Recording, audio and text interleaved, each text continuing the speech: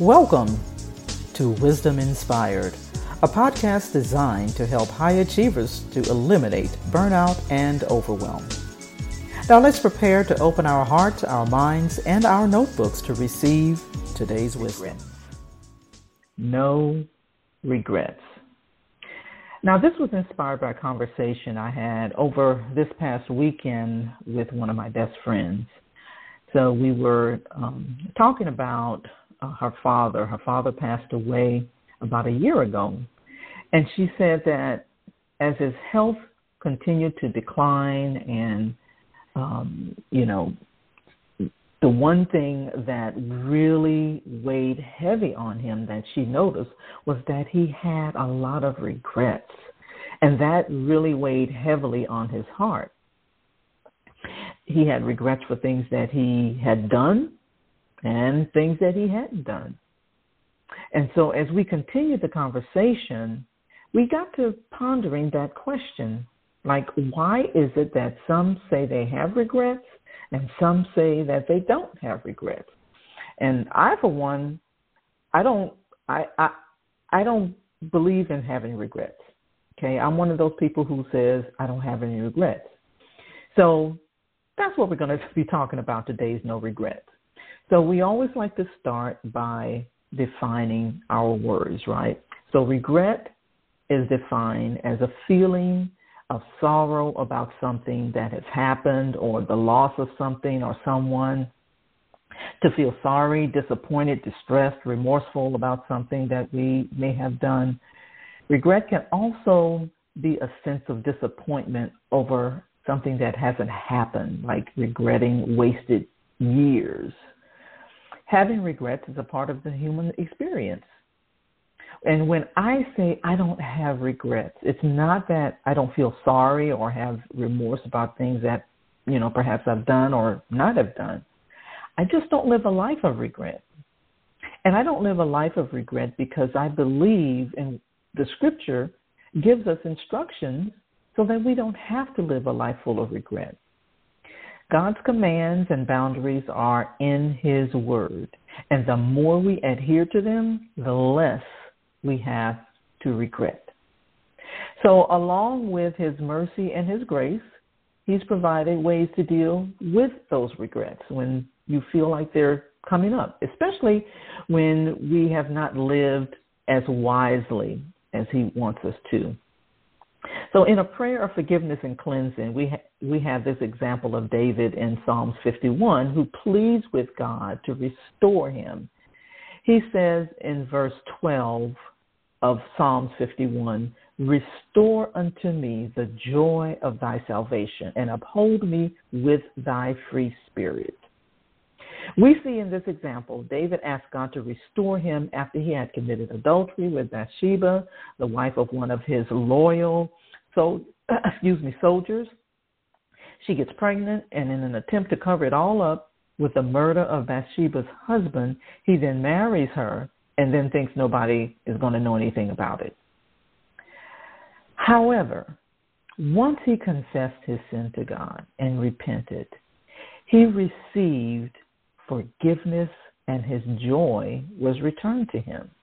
David was able to experience the fullness of God through restoration. So you can't experience the fullness of God and live a life full of regret. When David pleads with God to restore him to the joy of his salvation, he's asking that he would regain and have fellowship with him again. The fellowship that they once had and he once knew and he enjoyed that fellowship. And David could not enjoy God's fellowship while he was in unconfessed sin. And although we don't lose our salvation, we can lose the joy of our salvation and the enjoyment of close fellowship with our Savior. Now, there's a couple of places in Scripture that you may be saying, well, what about when God said he regretted something? We're going to talk about that. Because there's a couple of places in Scripture where we are told that God regretted an action that he took. And what's interesting to know is that the Hebrew root for the word regret actually means to sigh. To sigh.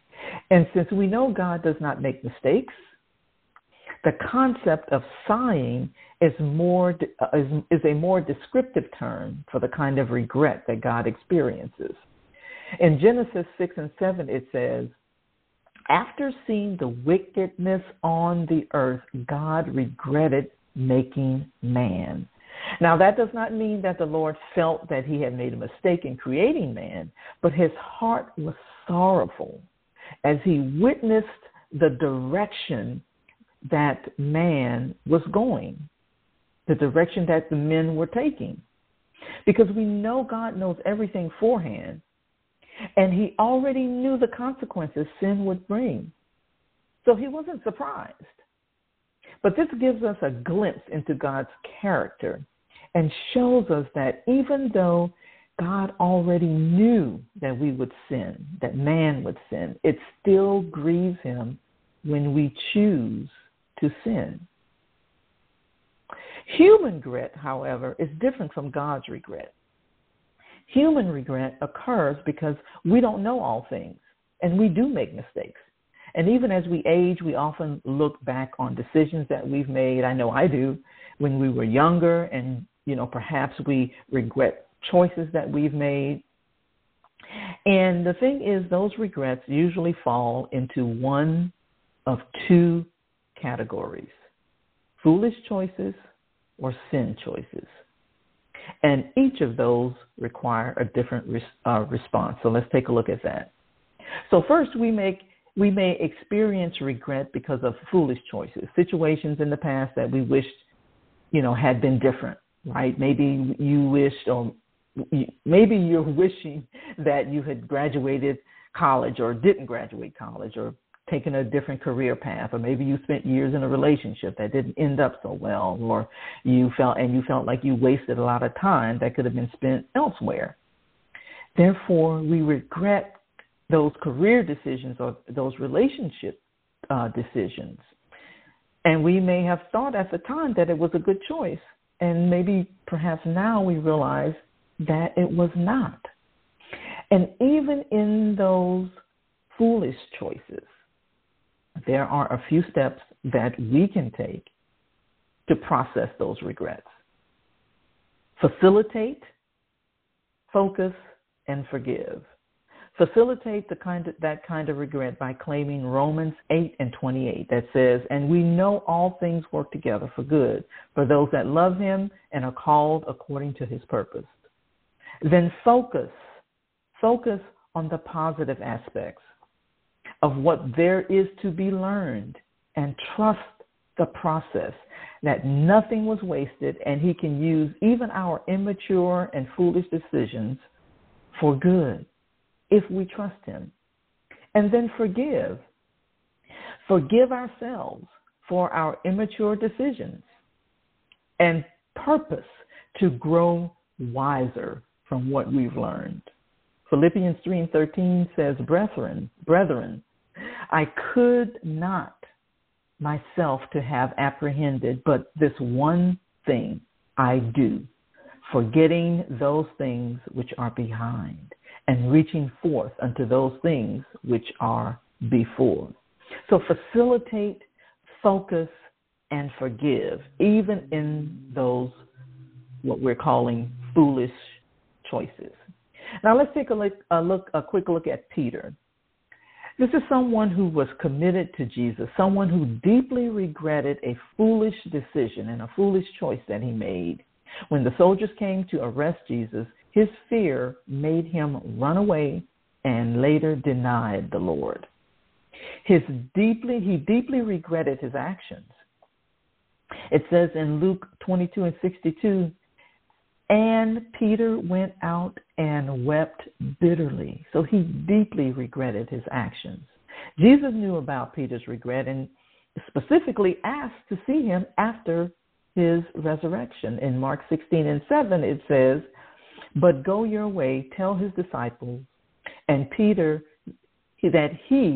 tell your disciples and Peter that he goeth before you in Galilee, that there shall you see him. And he said, as he said unto you. So Peter was particularly mentioned, not as if he was not one of them, one of the disciples, but it was to comfort him in his great sorrow and to encourage him to meet Christ with the rest of the disciples. So our regrets are not hidden from God, and he desires to restore us when we return to him. Peter's decision didn't come from a desire to sin, but an impulse, a spiritual immaturity and fear. And so as we talk about foolish choices, let's talk about sin choices, because many of us have our regrets, and they're due to sin choices. Those choices may have left scars and consequences after perhaps a lifetime of selfish debauchery. Some people in their later years are so overwhelmed by regret that they cannot even experience joy. And these consequences of their sin for themselves and others may haunt them for years. The pain of regret can drive us to decisions we would not otherwise make. Judas, for example, after he realized that he had betrayed Jesus, Judas was so filled with regret that he tried to undo his actions by returning the blood money. And when that didn't work, he went out and he killed himself. So we see two men that betrayed Jesus on that night, on the night that he was crucified. Judas, who had worldly sorrow and regret, and his life was ended. Peter had godly sorrow and repented, and his life was transformed. See, regret is not the same as repentance. Esau, for example, deeply regretted his decision to sell his birthright, but he never repented of his sin. In Hebrews 12:16-17, it says, "Lest there be any fornicator or profane person as Esau, who for one morsel of meat sold his birthright. For ye know how that afterward, when he would have inherited the blessing, he was rejected, for he found no place of repentance, though he sought it carefully with tears." So see, regret focuses on the action that brought sorrow. Repentance focuses on the one that we have offended. And 2 Corinthians explains it best. 2 Corinthians 7:10 says, explains the difference between mere regret and true repentance. It says, godly sorrow brings repentance that leads to salvation and leaves no regret. But worldly sorrow brings death. Regret can lead some to self-destruction, but God wants us, and he wants to lead us toward repentance. So when we face regret, we cannot let it consume our lives, and we can lay our fault at the feet of Jesus and turn from it. That's repentance. And allow him to restore us. And that is how I can say, I have no regrets, and so can you. So, have you been encouraged by that? Do you truly understand that you can live a life with no regrets? I hope today's wisdom has inspired you. That is always our prayer. And as always, make sure that you go to wisdominspired.net to find the links to the platforms where you can listen to the previous episodes, subscribe, and leave us a review. And lastly, if you'd like to know more about our virtual co-working and collaborating community and how you can benefit from the resources and transformational coaching, send us an email to hello@aaccoworking.com. With that said, meet us back on the line next time, same place, same station, with more Wisdom Inspired. Have a wildly productive day. I hope you enjoyed the episode of Wisdom Inspired that was brought to you by the AAC Co-working Community, a virtual community designed to support female entrepreneurs, business owners, and freelance professionals. For more, go to wisdominspired.net.